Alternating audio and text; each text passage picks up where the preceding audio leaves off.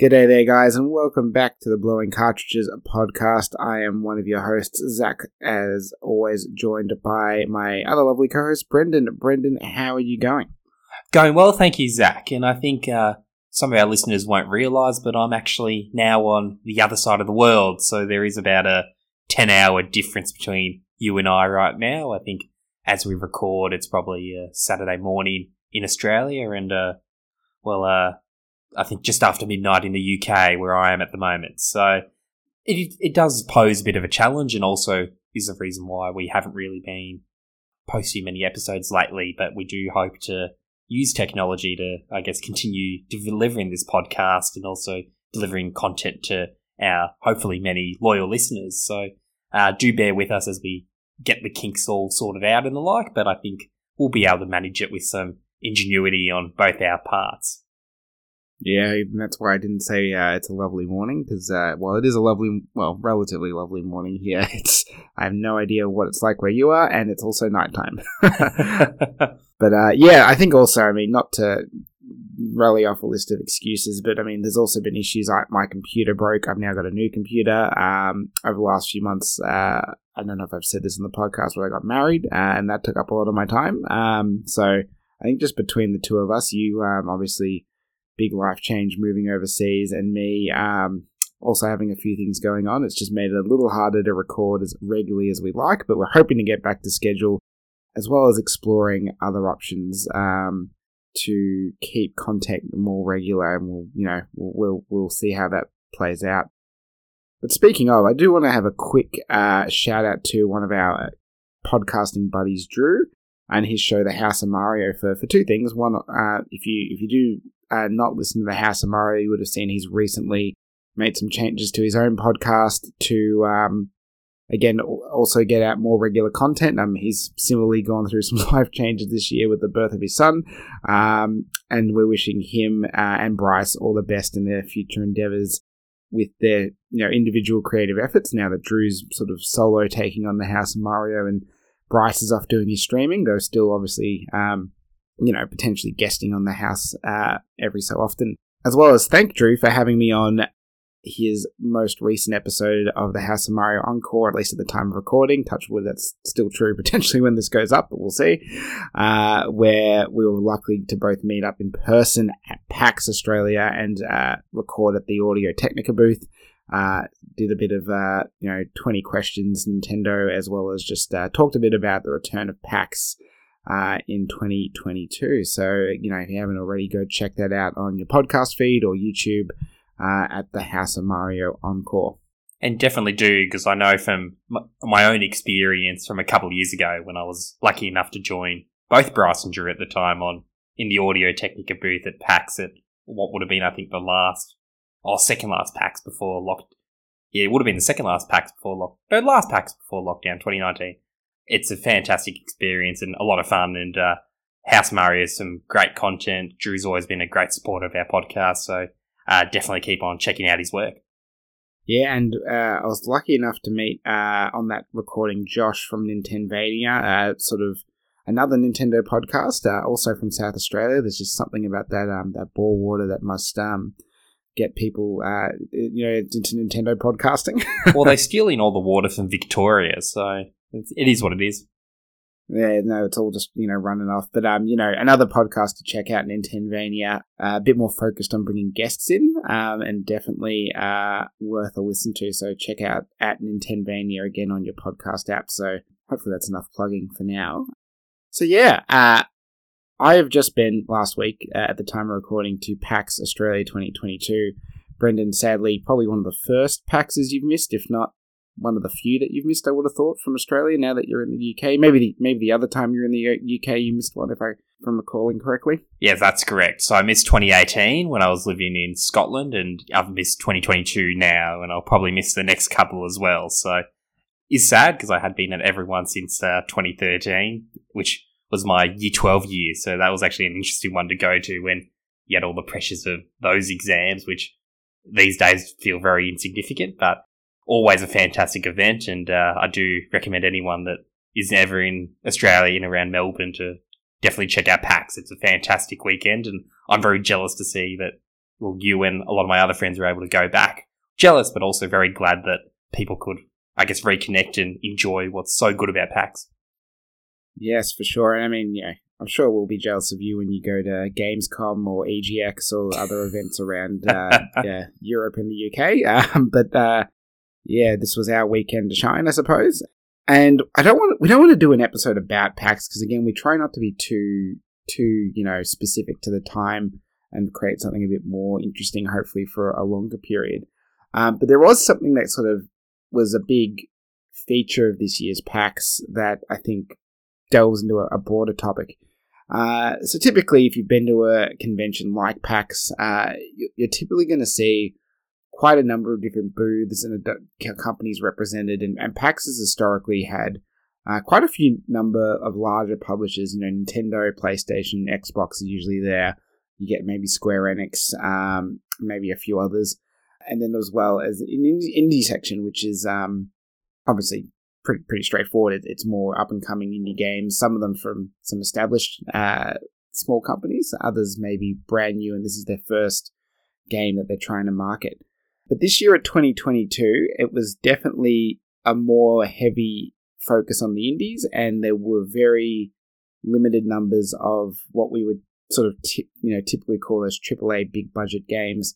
I think the only three that really could count as unreleased AAA games, there were obviously quite a few live service ones that are just persistently ongoing, were Sonic Frontiers, Street Fighter 6 were the two big ones, and then tucked away in a corner was Alone in the Dark, the reboot, which is probably borderline AA, AAA, but, different to years when you've had Cyberpunk, despite, how that's turned out in the long run, or Super Smash Bros. Ultimate, or, a new Pokemon game, or Halo, or something like that, that's, a bit of a bigger name to draw in the crowds. And it's spawned quite a lot of articles. I've seen, Kotaku Australia saying that AAAs weren't missed. On the flip side, I've seen, I think, Games Hub talk about how it's definitely noticeable. And it was a massive talking point, not just amongst us content creators and podcasts and the like, but just generally anyone you were hanging out with the show was a lot of like, oh, it's a bit of a shame that XYZ isn't there, but it's cool also checking out these indie games. And it sort of made me start to think about what is the, I guess, relationship between indies and AAA and what they provide to this medium and this space.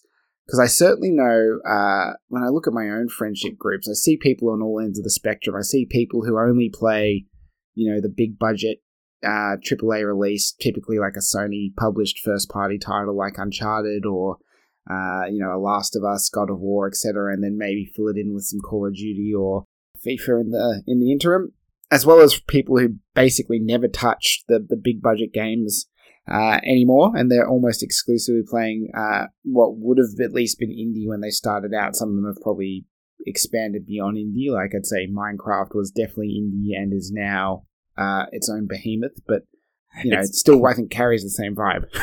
Minecraft is bigger than most other video game publishers, I think, would be some, and of course owned by Microsoft now, so definitely AAA. Yeah, exactly. Or even things like Rocket League or whatever, which were certainly indie when they launched, but they're not so, not what you think about when you think artsy and maybe a little smaller in nature.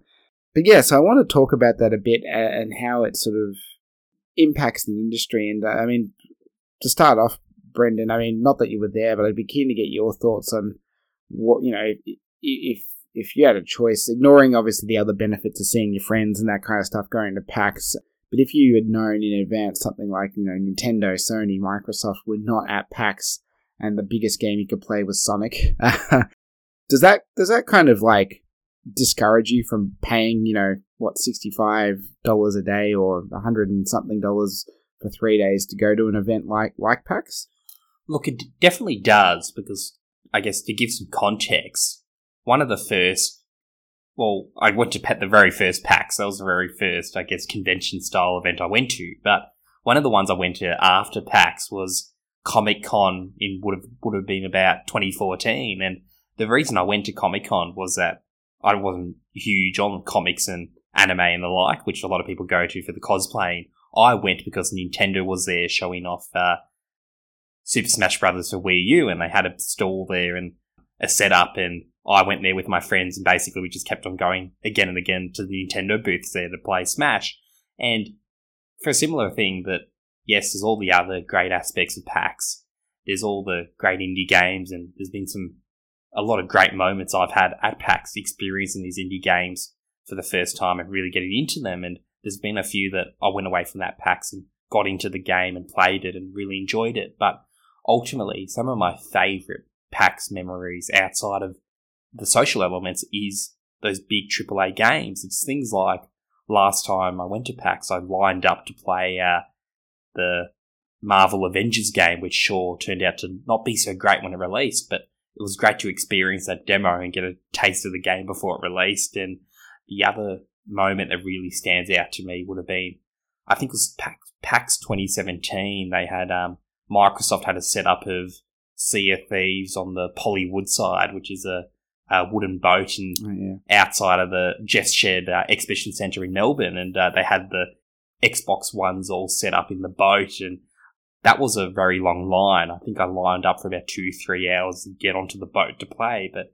it was like, that was just mind-blowing. It's just a really good experience, and it's one of my favourite PAX memories, because I think for me, part of going to PAX has always been it's to discover the indie games, as we said, but it's also to get that first glimpse of these other games. And particularly the 2 times I went to PAX in I guess more of a journalist capacity for Another Castle and then Heroes of Play, it was to, I guess, scope things out. And sure, we interviewed the indie developers, we hyped a lot of their games up because, I guess, frankly speaking, it's easy to access them, and also they do some really cool, innovative things on the other hand as well. So there's a lot of value of doing that, but it is also to get a sense of, like, sure, we can watch E3s on our computers, we can watch the latest trailers, but actually getting some of those demos in our hands and playing them is a great experience in itself.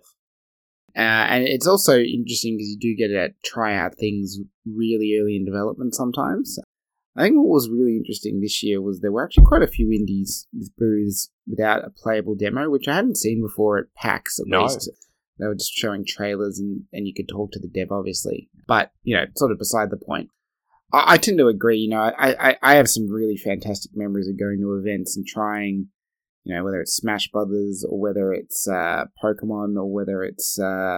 Just to cut in, sorry, one that sticks out to me actually is 2014 PAX again, was Splatoon for the first time before it released. Oh, that yes, was huge. That was massive. Yeah, that was massive because obviously it's a multiplayer game and it's great in terms of playing it with friends, but also it was a brand new AAA game. Again, kind of what you're getting when you're playing certain games, but others you don't, right? And Splatoon and even Sea of Thieves, which you mentioned before, were both unknown quantities to an extent, other than, they're from Rare and Nintendo, so you sort of had some level of pedigree to make some, judgment on. So yeah, I agree. And, even though the lines are long, typically you're okay to put up with it. You wait an hour or 2 hours sometimes, but it's worth it for you at least to have that experience. Other people are different. Other people will say, why would I wait an hour to play, Pokemon when I can play 10 indie games in the same time frame and then go have lunch? And they're all valid. So I definitely, we understand everyone's different.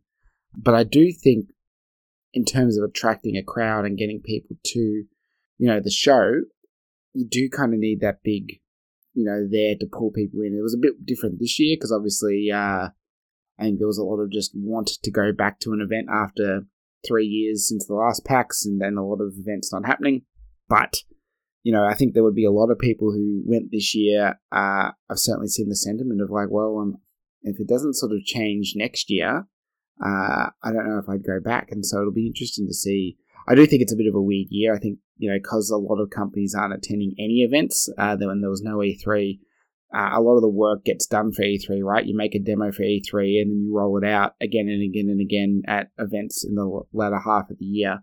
But if you didn't make a demo for E3 and then didn't attend Gamescom or TGS or anything, or you did but in a limited capacity, or maybe the game you showed off is out, and I think Nintendo had Splatoon 3 at PAX West, but that was already out by about a month since PAX Oz. So what's the value in showing a bunch of gamers who have probably already made their mind up on Splatoon, that game, versus I think they had a tent at the AFL Grand Final where they had Switch Sports, which probably a much smarter marketing spend in some respects. Well, exactly. I think the unfortunate reality is those big publishers are good draw cards, but they are slowly starting to realise there are other ways of reaching an audience and targeting that audience, and you see it in examples like Sony abandoning E3, and that, sure, that takes away from the event of E3, that takes away a draw card, but it's sometimes it's in the publisher's best interest of doing that because they only have finite resources, even though we see them as huge, I guess, juggernauts of the industry. They aren't going to be able to turn up to every single thing, though of course we hope that events like PAX Australia is big enough for people like Nintendo Australia to turn up with games, but the real test will be 2023 PAX to see what the lay of the land is. Exactly. And you mentioned Sony, and I think that's a good segue to talking a little bit about the digital events and showcases and marketing. It was interesting, and I was lucky enough to see Shuhei Yoshida at PAX, and he talked a bit about his new, or relatively new, it's probably 2 years since he started, but the head of PlayStation Indies after he had stepped down as head of PlayStation, Worldwide Studios, or whatever it's called these days, or was called back then. So moving from first party specifically to indies, partly out of passion, but also an identified need apparently within PlayStation to, I guess, get back to supporting indies, because I think they had a very strong indie support level at the start of the PS4, maybe into the PS3, and then it sort of waned a bit towards the middle and end of PS4 and definitely the start of PS5. But they're trying to bring that back, and we've seen Microsoft and Nintendo have their ups and downs with indies as well. I'd sort of say Nintendo's currently on the biggest high with indies for the most part, but all three of them have clearly recognized the need to support that space. And it's interesting to see how they do it and how they intermingle it with their marketing, right? Because not a lot of these indies, even if Sony, Microsoft, whoever bankroll some of the marketing or some of the budget for making the game, they still end up sort of coming elsewhere. Like I think Tunic is an interesting example of recent times, which Microsoft obviously had some involvement in paying for, but it's still just come to Nintendo and PlayStation systems fairly recently, and even games that Microsoft seemingly own the rights to, or at least to some extent, like Ori and Cuphead have come out on the other systems. So it's very different to a first party big budget title, which is going to be exclusive for your platforms, or maybe your platforms plus PC these days seems to be the trend. And that they're still willing to invest time in putting these trailers out there in their channels, and I think that speaks a lot to why these little games are necessary. And the bigger companies recognize that. Maybe again, not the third parties like Konami and EA, etc., who maybe don't benefit as much, but at least the platform holders. Because I sort of see indies playing a really important part in ensuring there's always content, and that's a bad word to use, I know it's very controversial, but games, maybe I'll say games, to play coming out on your systems. Because when we were young, I feel like there was a lot more spread in what big publishers were putting out. I think that we had terms like B games, AA, single A games compared to just AAA. And a lot of that middle ground has fallen away. It's maybe come back a little bit with THQ Nordic, but not to the extent of when we were quite young and there were tons of games coming out of varying quality and size, still all charging full price, mind you.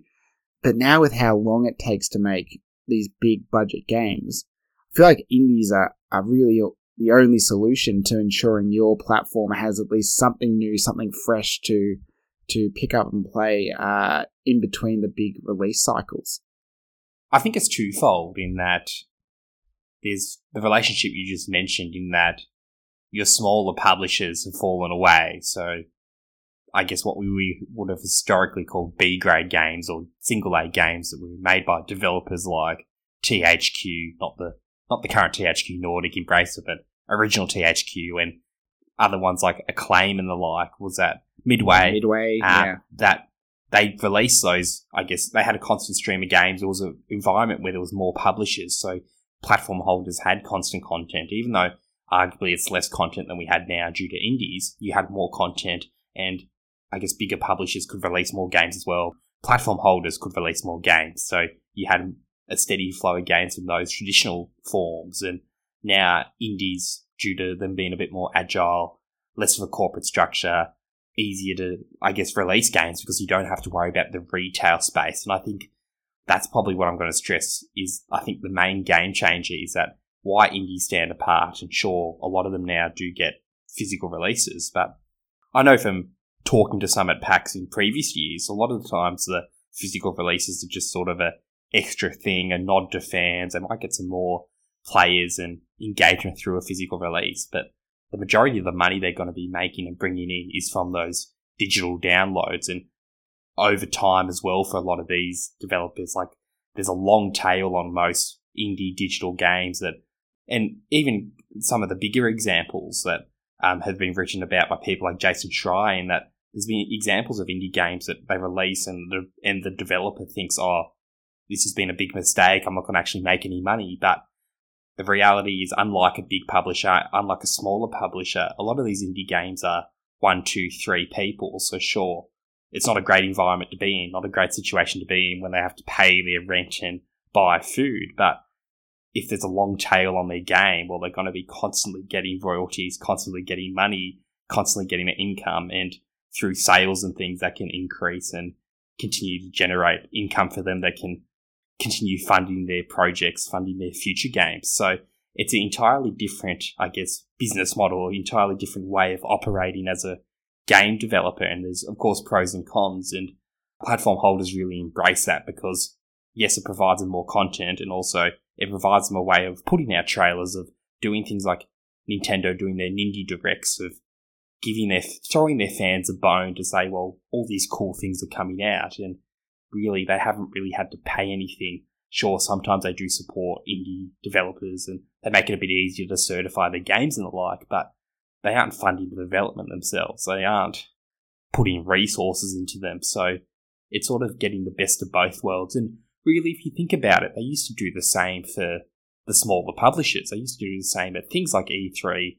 Nintendo and the like would always have sizzle reels of third-party games coming to the platform, and they were like the infamous one I think of is the first Wii U one where you saw Alien Colonial Marines getting showcased and things like that. So I think there's a mercenary element to platform holders in that they're really going to work with whoever is coming to the table, whoever is helping them, or in their ultimate quest to sell as many consoles as possible. So it's definitely becoming more and more important as just, I think, the traditional model of game development, game publishing is becoming a lot more unwieldy, and I think it's a completely another topic altogether, but you started talking about Microsoft and things like Ori and even Minecraft being on every platform, and I think that just goes to what we talked about a number of episodes ago about just Microsoft's completely different approach with Game Pass, which is, of course, very interesting to discuss, but I think also speaks to the fact that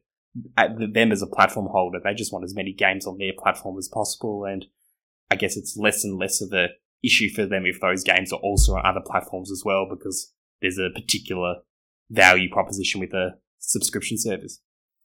Yeah, 100%. And I want to talk quickly about something you mentioned just then, was the Nindies or Indie Directs or Indie World presentation, or whatever the correct marketing term is, that Nintendo do, where it's a specific like event or showcase, digital obviously, that they just do, where they just had pretty much just indies. Like there was the one time they had a Cadence of Hyrule, which is still an indie, but had some Nintendo branding obviously, and with Zelda characters. But for the most part, it is just here are indie games coming to Switch for about 20 minutes or so. I'm curious what your thoughts are on those segregated, this is the indie sort of games events, versus just melding them into your own other showcase. Because, I mean, occasionally we'll get an indie game in a proper Nintendo Direct or a State of Play or whatever Microsoft calls their events. I think they change them every other time they do a stream. And if anything, I'd say Microsoft's the one that does the most in terms of incorporating all types of games in their events, because they don't seem to have as many as Sony or PlayStation or Nintendo, and thus they kind of just do everything all at once, 2 or 3 times a year, rather than a little bit of one thing this month and a little bit of something else the next month. But do you think it's smart to segregate them versus doing them all together and have, Starfield alongside, gosh, I'm blanking, but I'm sure there was some very good indie game at, Hollow Knight or Silksong was obviously part of Microsoft Showcase this year at E3, but I feel like, again, that's one of those juggernaut indies at this point that transcends whatever showcase it's in. But yeah, do you think it's better to mix your AAA and your indie games into one sort of showcase, or is it better having them as these segregated, just go here for the indie games and watch if you're interested kind of events? Well, you've touched on it, Zach, and I think we do really need to talk about the different types of indie games. That yes, you have your Silksongs, your Hollow Knight Silksongs, your juggernauts as you termed it, and those stand on their own. And I think there's a few other indie games that are similar in that if you think of Supermassive Games, things like Hades. Well, did Supermassive Games get bought? Can't remember. It feels like they could have, but if they did, it wasn't by one of the platform holders. I'll look it up while you keep talking. But yes, you have games like Hades, which is huge as well, and of course released on PC first, so it had a bit of a following, but you have those standout ones that have hype behind them, have people wanting to play them. Cuphead is another one. Yes, it had Microsoft involvement, so they had an interest in promoting it, but these are your big name ones that people recognise the indie games. Shovel Knight's another one, had a Kickstarter, built up a momentum, and there's other examples of those. And then you have varying qualities of ones, in plenty of those dedicated Nintendo Indie World Showcase, Indie Worlds, whatever they call them these days, you get some of those bigger ones from well-known indie developers that have a track record, and then you have the ones that, that looks really interesting, but I've never heard of the developer, and they might have a brief developer interview talking about the concept and talking about the game and the experience of developing it, and that grabs your interest. That makes you think, that's something I want to keep an eye on, and I might check it out, or I'll flag it, and if it's on a sale, I play it. And I think that's the advantage of having the separate presentation for those.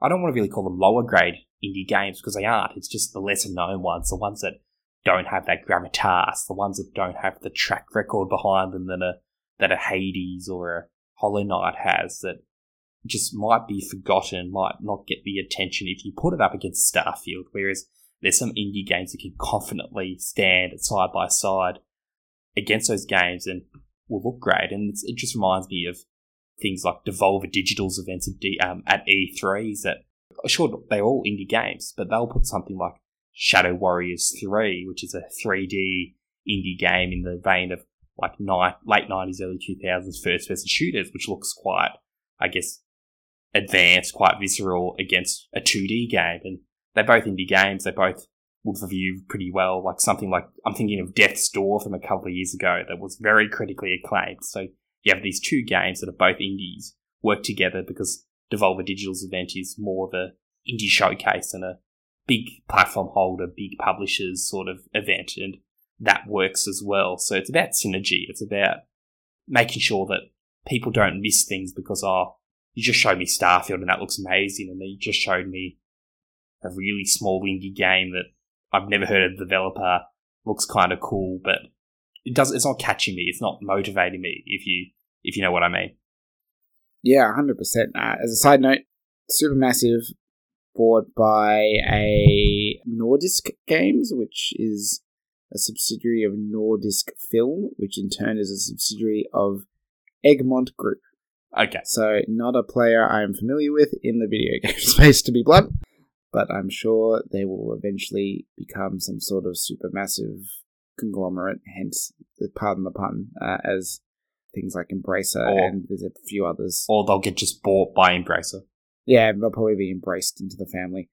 Yeah, for sure. And I think Devolver's, that you brought up is a really interesting one because they've really done a great job as a publishing label of first off, through their creative marketing, making their events and their showcases something you want to watch anyway. Like, you just want to watch it for the theatrics, and then the games can be almost a side point to them. But also, they've got, like, a brand to them now, right? Like, I'd say Devolver and Annapurna are probably the two, for me at least, that I think when I see those logos, I kind of have a vibe of that what I'm getting. Like, I know that it's, in theory, been vetted quite well, and I can get a sense that it's going to be of a certain style, particularly Annapurna, I think, is even more focused on those sort of art house indie games than perhaps even Devolver. Funnily enough, Devolver at PAX with, I think, Angry Foot and Gumbrella, which I tried Gumbrella, and it's quite fun. And I think that's what I was talking about, I guess, the different grades of indie games. I don't really want to call them grades, but I guess just the different tiers. I guess there's always going to be a natural hierarchy, and that's an example of that. Correct. But that's different. There's two ways of doing it, right? So you've got, like, your Silksong, which has got the brand name because it's the sequel to Hollow Knight, right? Or conversely, if we'll just assume Supermassive is still indie for the point of this discussion, their next game is going to come out, and it's because of the developer, and it'll get hyped because it's a Supermassive game, which has sort of been the case for a few of their entries. But Hades, I think, has really pushed them even further, despite how well both Bastion and Transistor and the like have done as well. And then I feel like Devolver and Annapurna, they put games that would otherwise just be not noticed and give them the credibility through the publisher name, even though the publisher probably doesn't have too much involvement. I think there's some actually very interesting articles around a certain Australian indie game that Devolver published. I think it was Devolver. If I'm getting it wrong, I apologise. Where there were some issues with the development, and they tried to use Devolver to sort those out, and it ultimately Devolver took a very hands-off approach rather than a hands-on approach, which can either be good or bad, I suppose, depending on your view as a creator. You might want just money and let me do what I need to do and get my game out, and thank you for the help in marketing it and getting it out there, versus someone who's actually going to creatively come in. Besides the point, it just all I guess I'm trying to highlight there is this, like, credibility through a number of streams and ways of doing it. You know, like, I think eventually when we'll see the next game from the Entitled Goose people, it will have a little bit of credibility because of the fact they did Entitled Goose Game.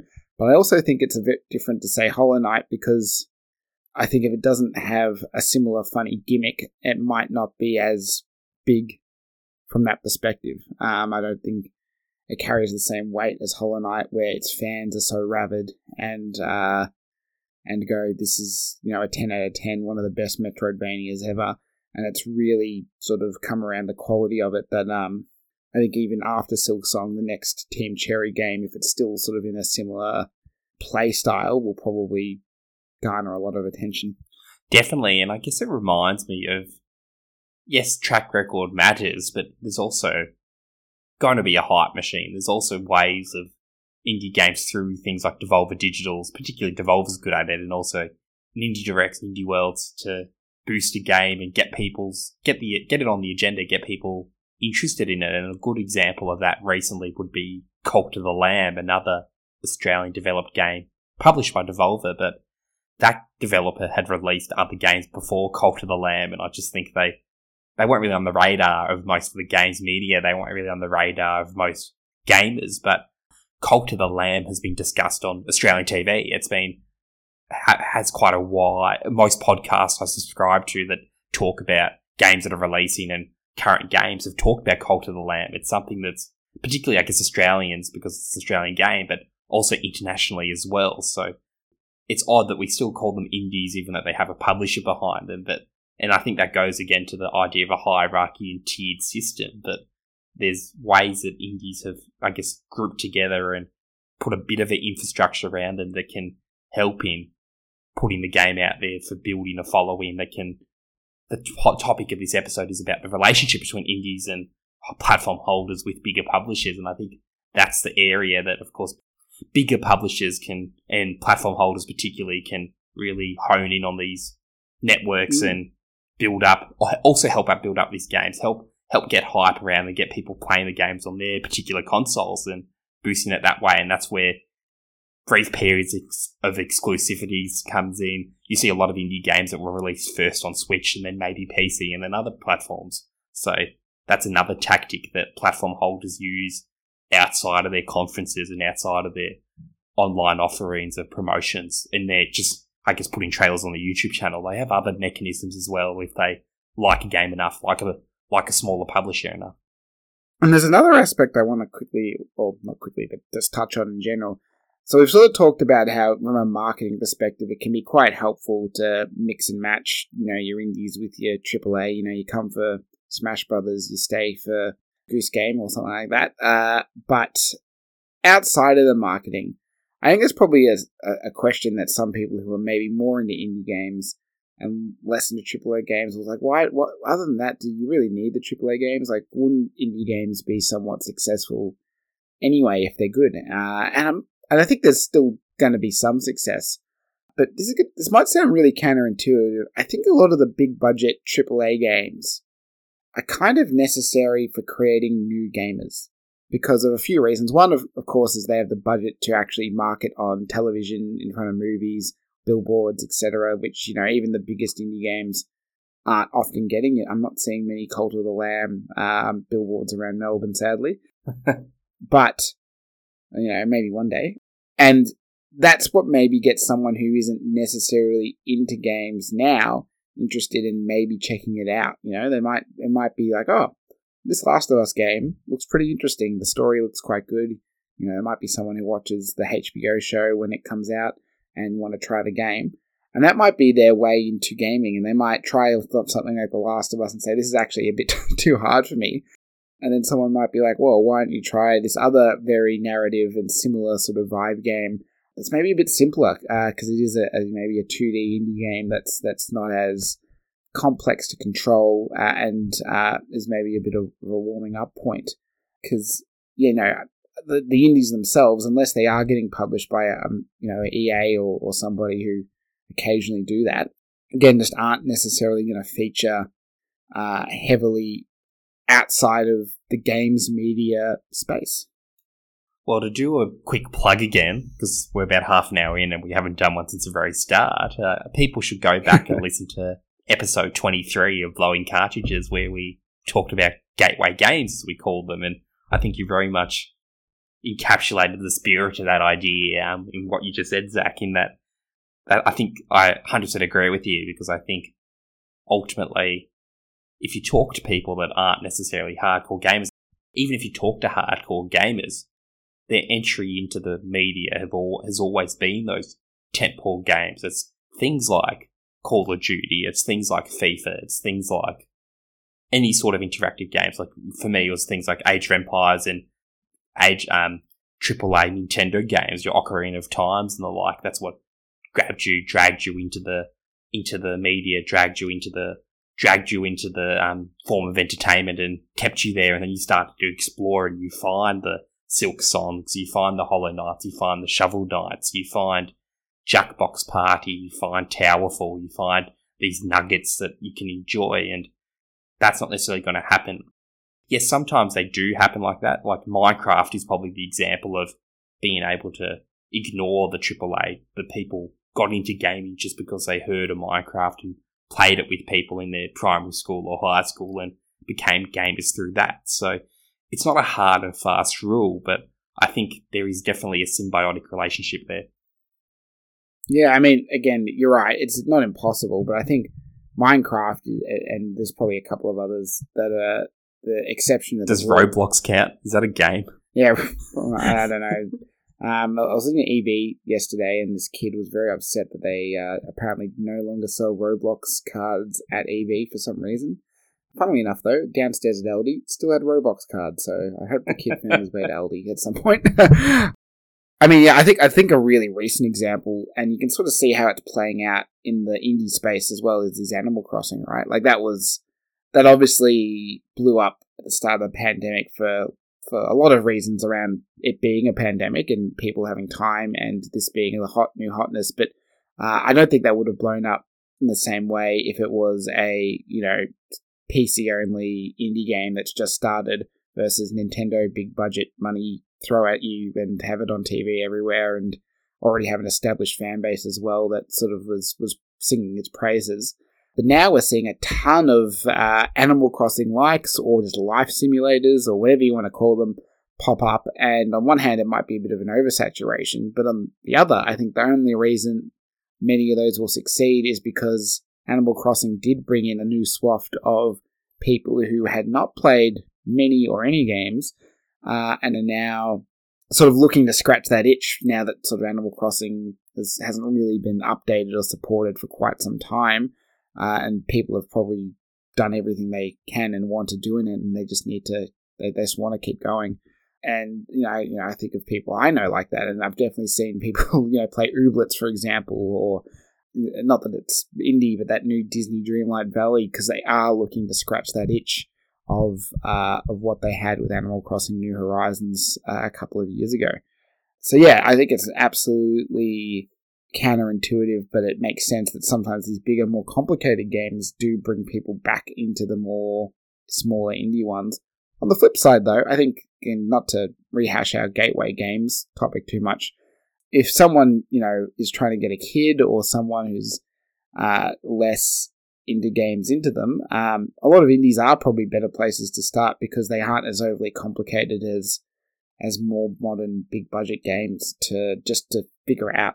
So again, I'll say listen to that episode for more specific examples, but I guess what I'm saying is it's a two-way street, and both are different gateways for different types of people for different reasons. Yes, and I guess what you just said reminds me of, not to plug it, yet another episode, but one of our early episodes we did back in 2020 was with, sorry, I can't remember his name off the top of my head, but one of your friends, our Father's Day episode, and he was... Matt. Yeah, from Matt, sorry.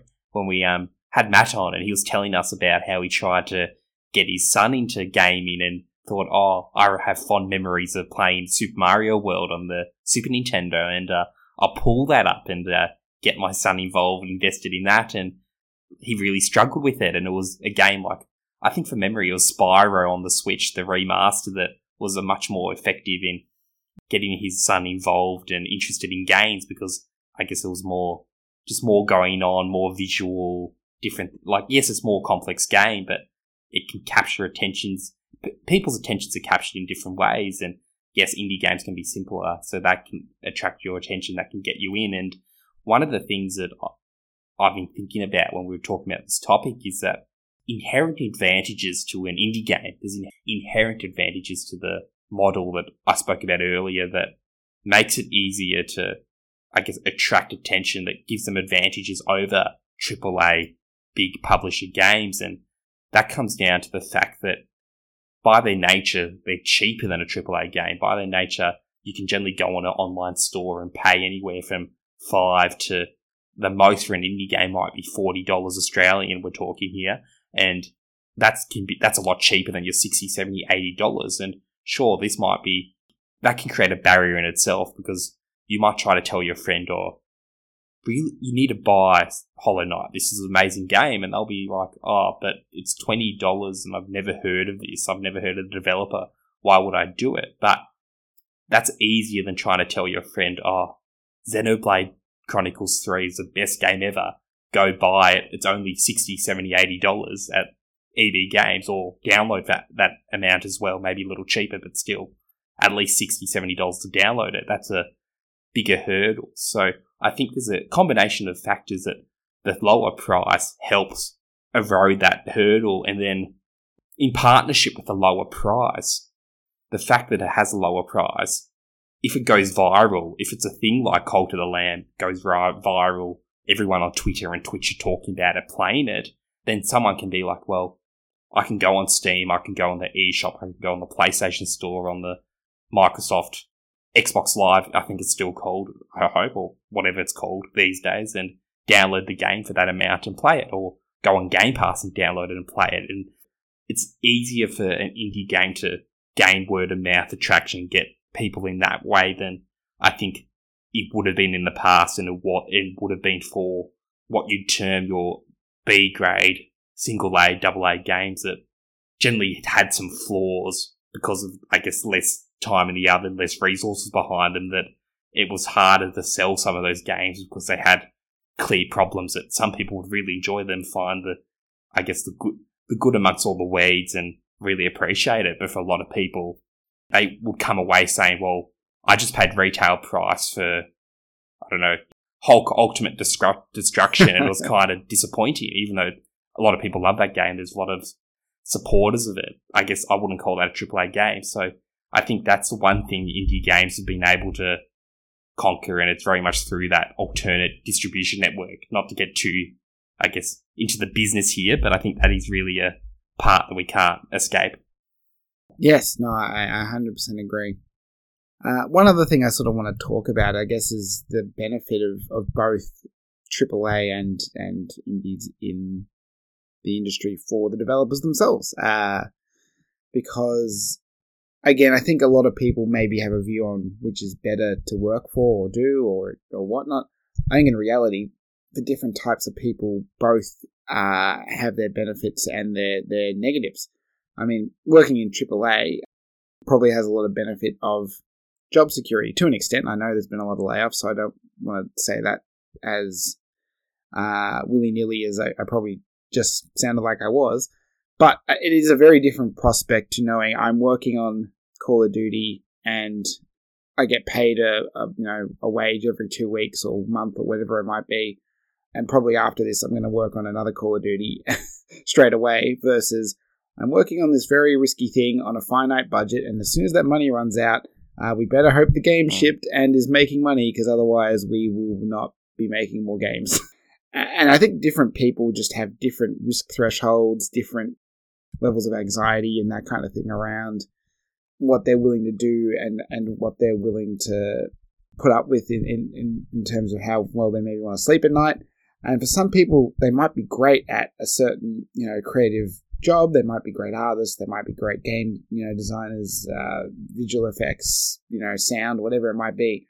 But they just don't have the willingness to risk it all and create their own game, or necessarily all the skill sets to do it. Again, some people have very specific skill sets that, are great as part of a large team to make a big project, but they couldn't necessarily make a game by themselves or even with a small group of people if they don't have the right things accessible to them. So having these big studios that are, again, you're getting paid fairly regularly and there's a little bit of comfort. Again, yes, you can get laid off. That's true of any company, of course.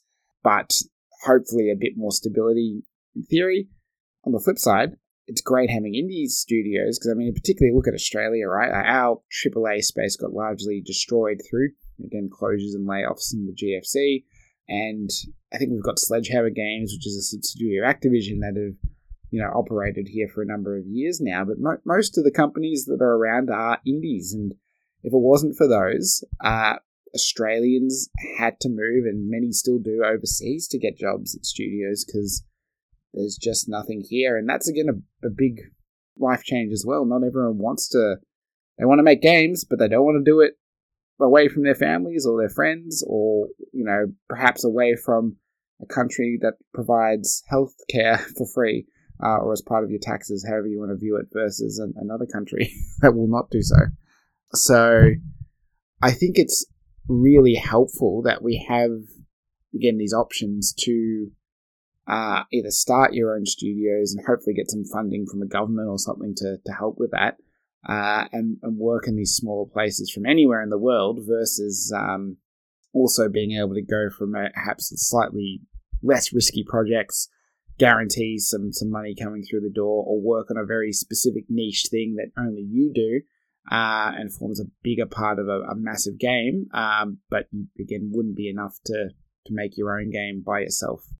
It's like any other industry, if you think about, I guess, business consultancy or the like, that you're going to have in consultancy, your big three, not to bore people. And yes, you have many, many other firms outside of that, or you have hundreds of thousands of firms outside of that, from boutique ones to middle to ones that are quite large but not quite as big as the big three. But you still have all those different players, and there's plenty of people that, yes, their aspiration is to climb the ladders of the top tier ones, but plenty of people have entire careers in the smaller ones and have very fruitful careers. So it always depends on what sort of approach you want to take. So I guess, because I get the sense that why we've gone down this road is, I guess it's a bit of I guess we're going into the ethics of consumer or video game consumerism, in that some people will say, I really want to support the indies because they're inherently better than the AAA studios that do dodgy labour practices and aren't the best to work for, and our indies are sort of this utopian way of game developer and the grassroots way of assisting game development. And that's probably true to an extent, but I 100% I think you're hitting the nail on the head that, yes, some people want more security, so they go for the larger corporate structure, which we can argue until the cows come home about the pros and cons of that corporate structure, but it's entirely valid to do so. And maybe there's some people that will be purely happy with, I'm the expert on characters opening doors in video games, and that's the one thing I do on every single video game I create. And actually, it reminds me of, I always like to plug Jason Schreier for whatever reason when we talk about complex things in gaming and complex topics, but in his latest book, Press Reset, which released, I want to say last year or the year before, I'm probably going to get corrected on that, but recently released, he actually, because that one's about what happens when game developers get shut down and where do developers go.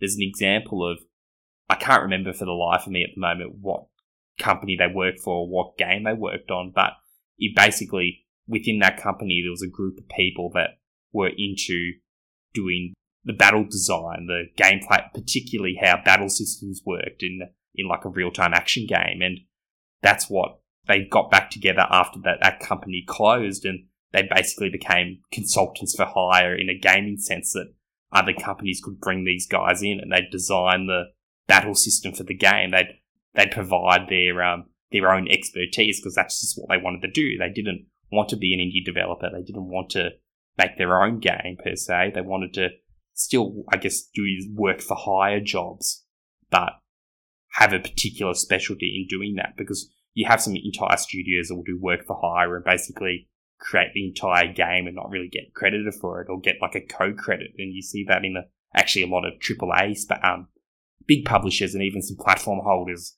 Nintendo do it for a lot of games, that they'll have another studio that basically do the legwork, and their directors and the producers are in-house people. But basically, this team that got together were just doing battle systems, so that's what they wanted to do. And yes, we can criticize corporate structures, we can criticize big publishers, but I think more or less we're in a situation where we talked about this with Matt Sainsbury actually, about, well, yes, it's better to support indie games and we need to do our best to support indie developers, and that there's some inherent issues with the current system. But I think we probably have as best a balance as we can at the moment in a landscape point of view of, there's a lot of flexibility if you are a developer, and yes, it might not be perfect. You can still get caught in some pretty bad situations, but it is getting better in many ways.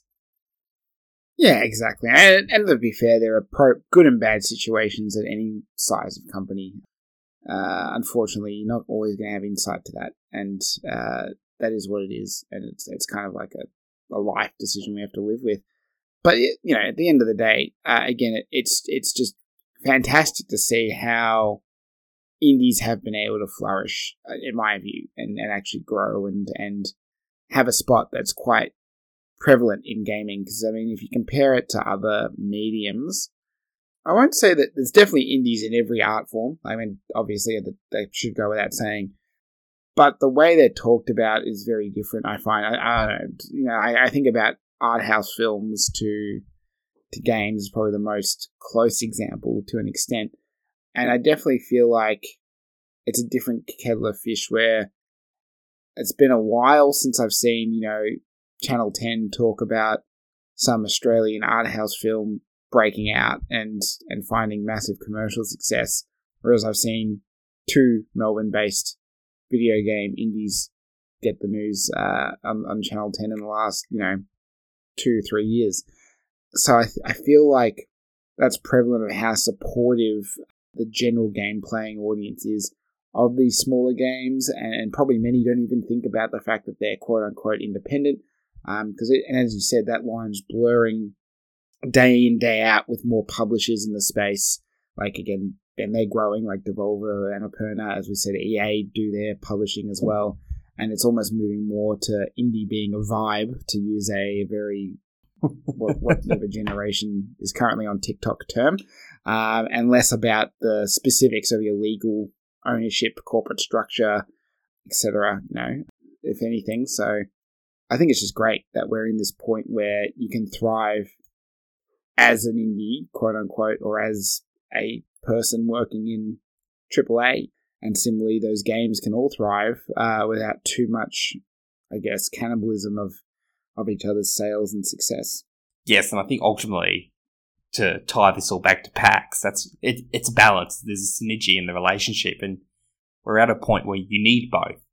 Well, I guess for some people, if you just had all the flashy AAA developers and publishers, and they had all their latest things, and it was all wall-to-wall things like Starfield and Breath of the Wild 2 and the new God of War, that people would be like, oh, this was the best thing ever, and they would ignore all the indies. But there's always going to be those people that will go to those big games and then go to the indies and be wowed by a thing like, one I remember from many years ago was like a Death Stairs, and was it Death Stare? No, is it the Cubes? No, the one where you're getting knocked off the staircase with the balls. I forget, but I know what you're talking about. But Death Squared was great too. I reviewed that game. Yeah. I highly recommend Death Squared on PC and all other platforms. Switch I played it on. But yeah, you get wowed by those little experiences. There was a shooter by Indefatigable Games as well. What is it called? I can't remember all these games. I'm useless, clearly. But like, there's just all these really good experiences that you can find. And you can find it if you go to a trade show, a convention like PAX, a trade show like E3. You can find them if you're scrolling through the eShop. And I guess something we haven't really talked about is, I guess, the amount of indie games there are now, and that some of them aren't of great quality, which we might want to briefly touch on. I don't know what your thoughts on that there, but I guess it's something we're never really going to get away from as an industry. And I mean, yeah, we've had trash always. We've just got more trash because of the lower barrier to entry, right? I luckily think for the most part, while maybe making the eShops a little unwieldy at times to sift through and find the hidden gems, it's not impossible for good stuff to stand out. Like, certain things you can just tell are garbage, like all those. There's a very good Kyle Bossman video about these series of games and developers that just put out platinum trophy games on PlayStation, where you pay, $1, $2, $3, $4, $5, and the whole point of it is it's just an incredibly quick, easy game with very minimal graphics or anything just to get a platinum trophy. And obviously Sony aren't incentivized to stop that because it's a few dollars they get, or a few cents per sale, and the cost of hosting is probably non-existent because they're probably 2 megabytes at most in terms of how big they are. The point is there is some absolute garbage. And obviously the mobile space, I think, and to an extent Steam were probably the two first examples of that, because I think previously the PSNs, Xbox Lives, and whatever you want to call the Wii shop channel were all they were a bit more curated than they are now. But I think being less curated is still the better outcome, because, again, it removes those barriers to entry. I mean, again, you can read up some very interesting articles about how hard it was to get onto either the Wii shop or Xbox Live or PSN, and how hard it was to get paid. I think there was a minimum sales number on Wii that you had to hit for a WiiWare game. Yeah, which is crazy. Whereas now, I from what I understand at least, if you, no matter what you sell on Switch, on Steam, PSN, Xbox Live, or whatever it's called, you get the cut that a fairly standard cut, I would have thought, for the most part, per sale, effectively.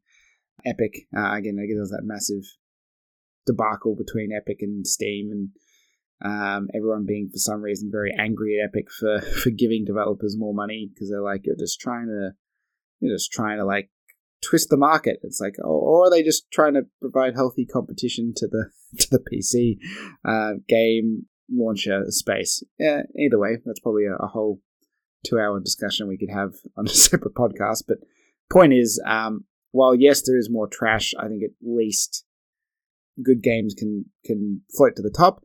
There's probably, again, another very good discussion we could have in another episode around the mechanisms how games do float to the top and how they are discovered and how it probably could be better. And there's probably a bit of danger around the amount of power we give to our existing games media landscape, as well as probably a bit of the echo chamber they form where once something comes big, they all talk about it, which might mean something else is going unnoticed. But I don't think those problems are going to be solved by there being less games, because I just don't think that's we're ever going to go back to a point that there isn't hundreds of thousands of crap games released every year across various platforms. No, and the ultimate issue is, and I think probably a very good topic we can discuss in a future episode, but the fundamental issue is if you start gatekeeping, then, well, on whose criteria? Who's the gatekeeper? What sort of games make it through? What sort of games don't?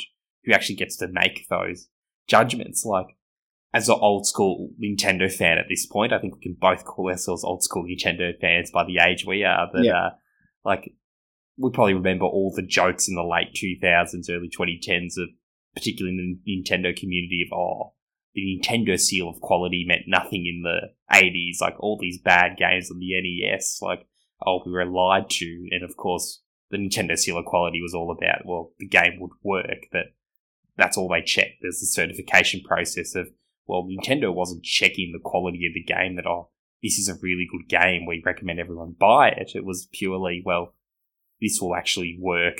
If you buy this, you'll get something that, well, you or your child or whoever you're gifting it to can play it. Whether they enjoy it or not is entirely a different question. It's entirely subjective. It's like, if you think about a game, esoteric games that have huge followings, like something like Pathologic 2, which I've been playing on and off for nearly the last year, that it's a game that actually hates you. It doesn't want you to succeed. It's a bizarre experience that I haven't really experienced anything like it.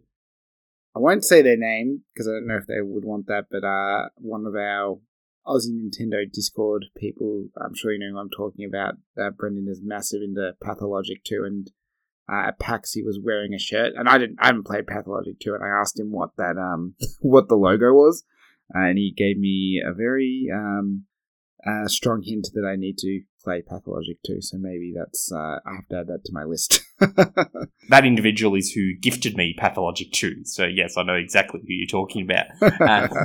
And yes, it's just, like, my point is, if you start gatekeeping, there's probably someone that would reject that, to say, well, this game is, like, really weird, this isn't a fun game, no one's going to enjoy this, why should it be on my platform? Why should it be on Steam? Why should it be accessible to the people that come to my walled garden? And, there's a better game anyway, because we've decided that, there can only be 5 games released every fortnight, and, well, since it's 5 games every fortnight, your game better be good enough to make the cut. I think that would be a very, very, very negative landscape and a very counterintuitive one. I think you're right in that things generally tend to rise to the top, and sure, that's not always a sure thing. I'm sure there's many examples of indie developers working so hard on a game, and it's probably by all rights a really good game, but no one ever plays it because it never gets any attention. But I feel like that would be a very, very rare occurrence, though. It's nothing you can really quantify, unfortunately. Yeah, and it's not always in indie games as well. Like, I think, God, I need to look it up. I was literally before this, looking up, I was watching the Easy Allies podcast for the week, and they were talking about, let me see if I can find it. No, I'm struggling. Anyway, it was like, it's a game that's maybe like a AA sort of game, that looks quite good, very God of War-like, visually quite appealing, and they just sort of saw an out-and-out trailer for it, and like, I've never heard of this, and it's got only like 4 reviews come out on Metacritic, but they're in like the 80s, and so it might now finally get a bit of a following, but yeah, even some of the mid-tier and probably not always the big ones. I think the big ones, you're going to hear about their games, but they're not always going to find the level of success that even they intended, right? And so I think there's definitely a lot to be done in how we bring the better games out to the top. But again, there's a lot, as you said, there's going to always be questions around who does that and why are they qualified to do it. And at the end of the day, it's going to be, well, there's no good solution. It's more, you've got to find someone who helps filter things out for you, or a group of people, or a few companies, and hopefully, through that you find good stuff. Either that, or you win Powerball and have $100 million or something, and can just live life downloading every game and playing them for 5 minutes to figure out which ones you actually want to play. Well, exactly. We're never gonna. We both have long backlogs. I think yours is worse than mine. I keep an updated Excel spreadsheet of my gaming library that includes all the free games I get on, like, Humble Bundles. Well, not free games, but games I get through Humble Bundles and Epic Game Store free weekly games. If you've never been on it, go to Epic Game Store and actually get their weekly free games. There's some really good games that pop up from now and then, but I have like over 1,000 games, and that's the ones I own. There's many more that out there that I don't own that I've probably missed, so we have finite time, so curation is always going to be an issue. But yeah, overall, I think, the point is, hopefully in the future we'll continue to have indie games, continue to have AAA. Neither of them will go away. Hopefully PAX will see a return to a good balance of both. It was funny, even Shuhei Yoshida in his story time made the specific comment that, like, he'd just been to PAX West, and he's like, PAX West, small indie section, many big publishers. PAX Australia, you have no big publishers and only indie games. And I'm like, well, that's only this year, but I think it goes to show between the two shows, there's probably a middle ground that they both needed to meet that they weren't. And I think it's symbolic of, again, the broader balance we need in the industry, full stop. Yes, I think you put it very well. I think it's all about balance, really. It's about giving us gamers as many opportunities, well, as wide a variety of selections as possible for us to choose from, really. That's what we want, ultimately. We want to accommodate as many gamers' tastes as possible. That's what we want to see out of the industry. We might wrap up, and while, again, I don't want to make this a topical episode, I am just going to quickly list off a few indie games I tried. I was going to actually ask you to ask what your highlights were, so that's really good. Yeah. So if anyone is listening around release, or even probably a few months after, because I'm sure many of these aren't out. So some of my favourites, one was Spiritwell, which is, I think, about to launch its Kickstarter.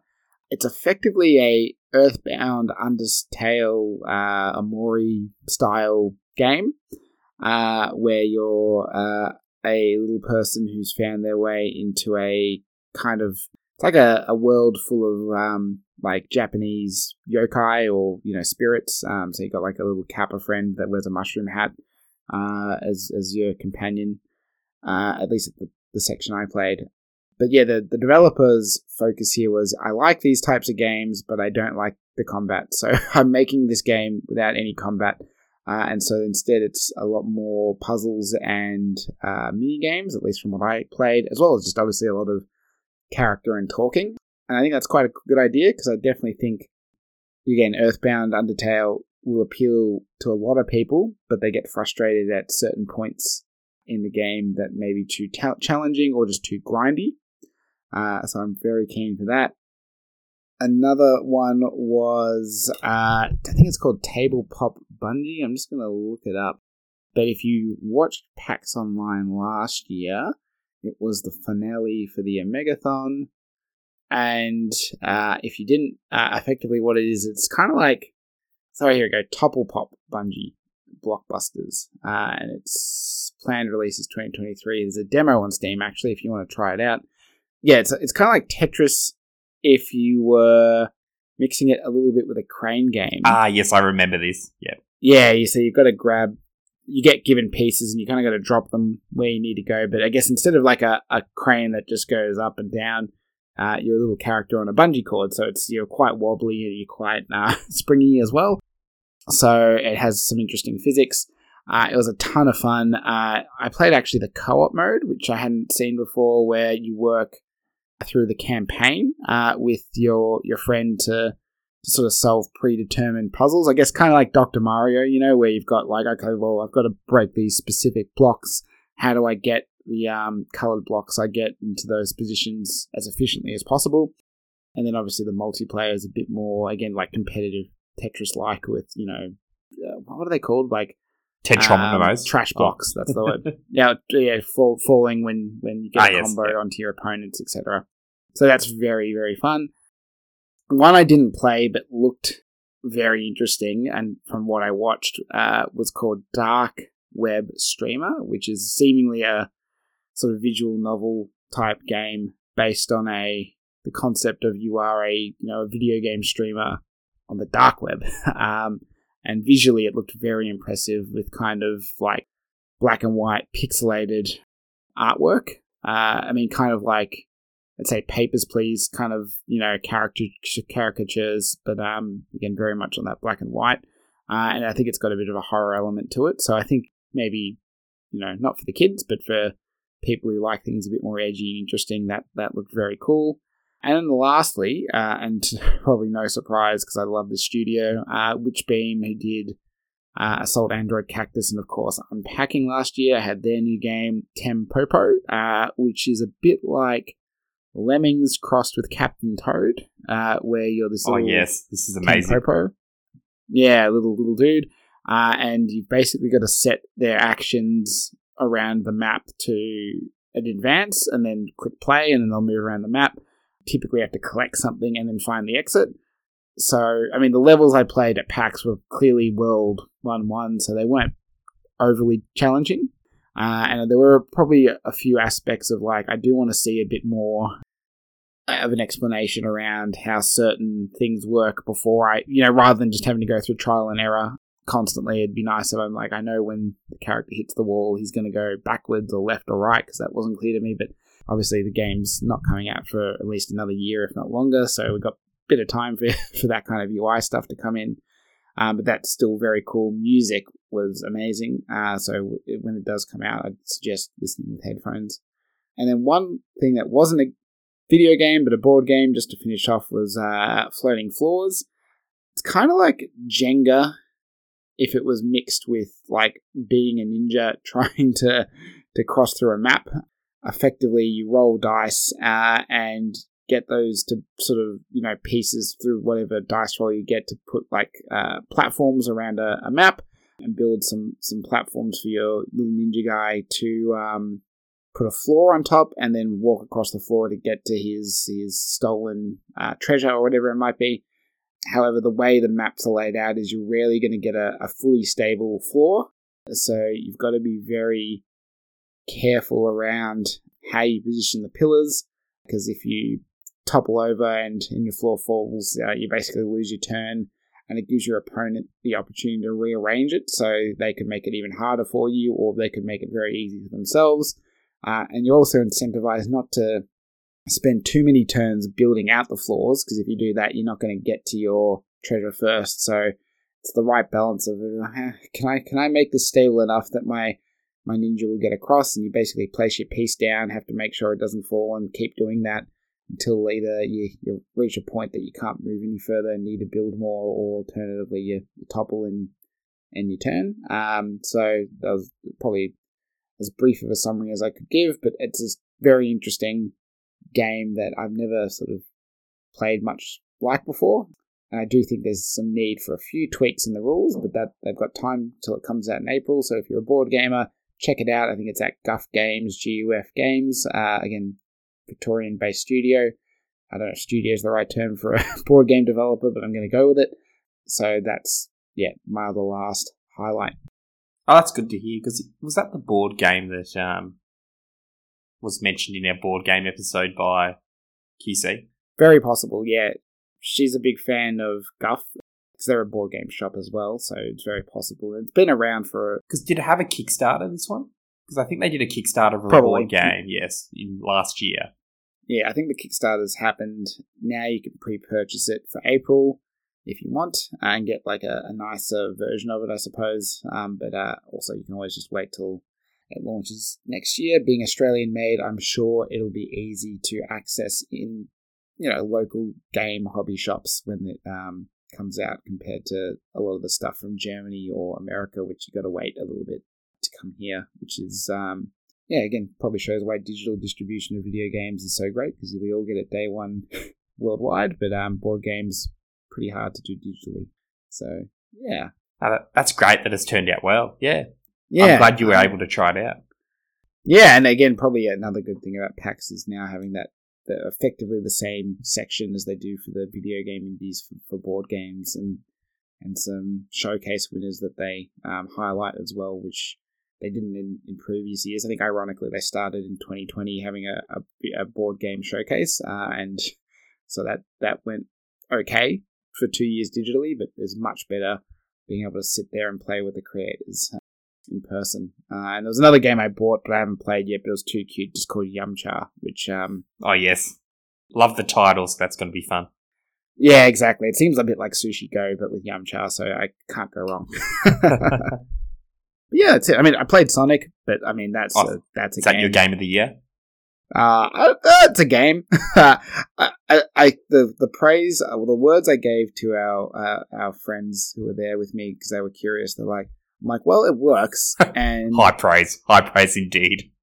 Yeah, well, as I said, it's compared to I think when Sonic Forces had a demo at PAX a few years ago, it didn't work very well. So it works. In the Sonic game that didn't work on release, the one based on the Sonic Boom. Yes, yeah. So I think this seems to function. It's very Breath of the Wild inspired, as much as I'm sure certain Sonic fans or Sega themselves will want to not agree to. But when you've got a cryptic female voice guiding Sonic through a world, and these kind of gates that are equivalents to shrines that take you to Sonic levels, I struggle to not make the comparison, even though I'm sure there's still quite a lot different when you get to the full game. But yeah, I'm intrigued. I think if it comes in at a 7, or even like ideally an 8 in terms of an average, I'd probably still pick it up because I like Sonic. But I think it's like any Sonic game. Go in with caution, wait maybe a few days or weeks to actually get real player feedback, and see the montage of glitches if there are any on YouTube, and then decide for yourself if it's your jam. Because yeah, I mean it could be good, but I don't think it's gonna be game of the year. Oh well, I shouldn't be so brutal, but not really a surprise there, is it? No, not really. But yeah, but that's pretty much it. So again, I'm sure there are a lot of people recording podcasts at PAX. I'm sure you can find a lot of people who played more games than me and actually talk about them constantly. So again, if you are listening to this around release and you want to actually get some impressions, go look those up. Again, House of Mario and Nintenvania for Nintendo stuff. And I'm sure there's others like Hungry Gamers who helped coordinate the recordings at the Audio Technica booth. They did a recording. I haven't listened to it yet, but I'm sure they go into some fantastic topics. So, just search hashtags, look up Australian podcasts. I'm sure if you went to Audio Technica's AU's Twitter or social medias, they've probably plugged a bunch of them that were recorded there on the weekend. So you'll find a heap to watch and listen to. Yes, definitely tune in. I know I've started to listen to a few of them, and there's some great feedback so far. So it's a great way to catch up, particularly if you're like me and on the other side of the world and couldn't go to PAX, and even if you were in interstate or in Victoria and couldn't go for whatever reason, PAX is a thing that you can still enjoy due to technology, so got to embrace that. 100%. And what else you should embrace is us, but not physically, because we're not physically with you, but by digital methods, such as subscribing to the podcast, leaving us 5-star reviews on Apple Podcasts, or if you're on a different podcasting service, whatever you're using, I'm sure the reviews help in discoverability. Contacting us on our social media at BlowCartPod on Facebook and Twitter, and blowingcartridge@gmail.com. I think that's right. Yes, or has it got an no, S? no S. We missed out on the S. Yeah, correct. We have not paid yes, that's the right. ransom for the S. No, not yet. And probably never, to be honest with you. We can make do. Or alternatively, if you want to embrace a single one of us, you can embrace me at Eggerino on Twitter. And you can find me at Tamazoid on Twitter. And yeah, until then, I'm good to record, Brendan. You go get some sleep if that's what you want to do. I'm going to go make lunch, and I'm sure we'll do another sleepy / waking up recording in the not too distant future for you all. Exactly. Nah, it's good to get one of these out again, and it's always good fun. So let's leave it there. Thank you everyone for listening as always, and keep in tune for our next great and big episode, which should not be too far in the future. Thank you as always.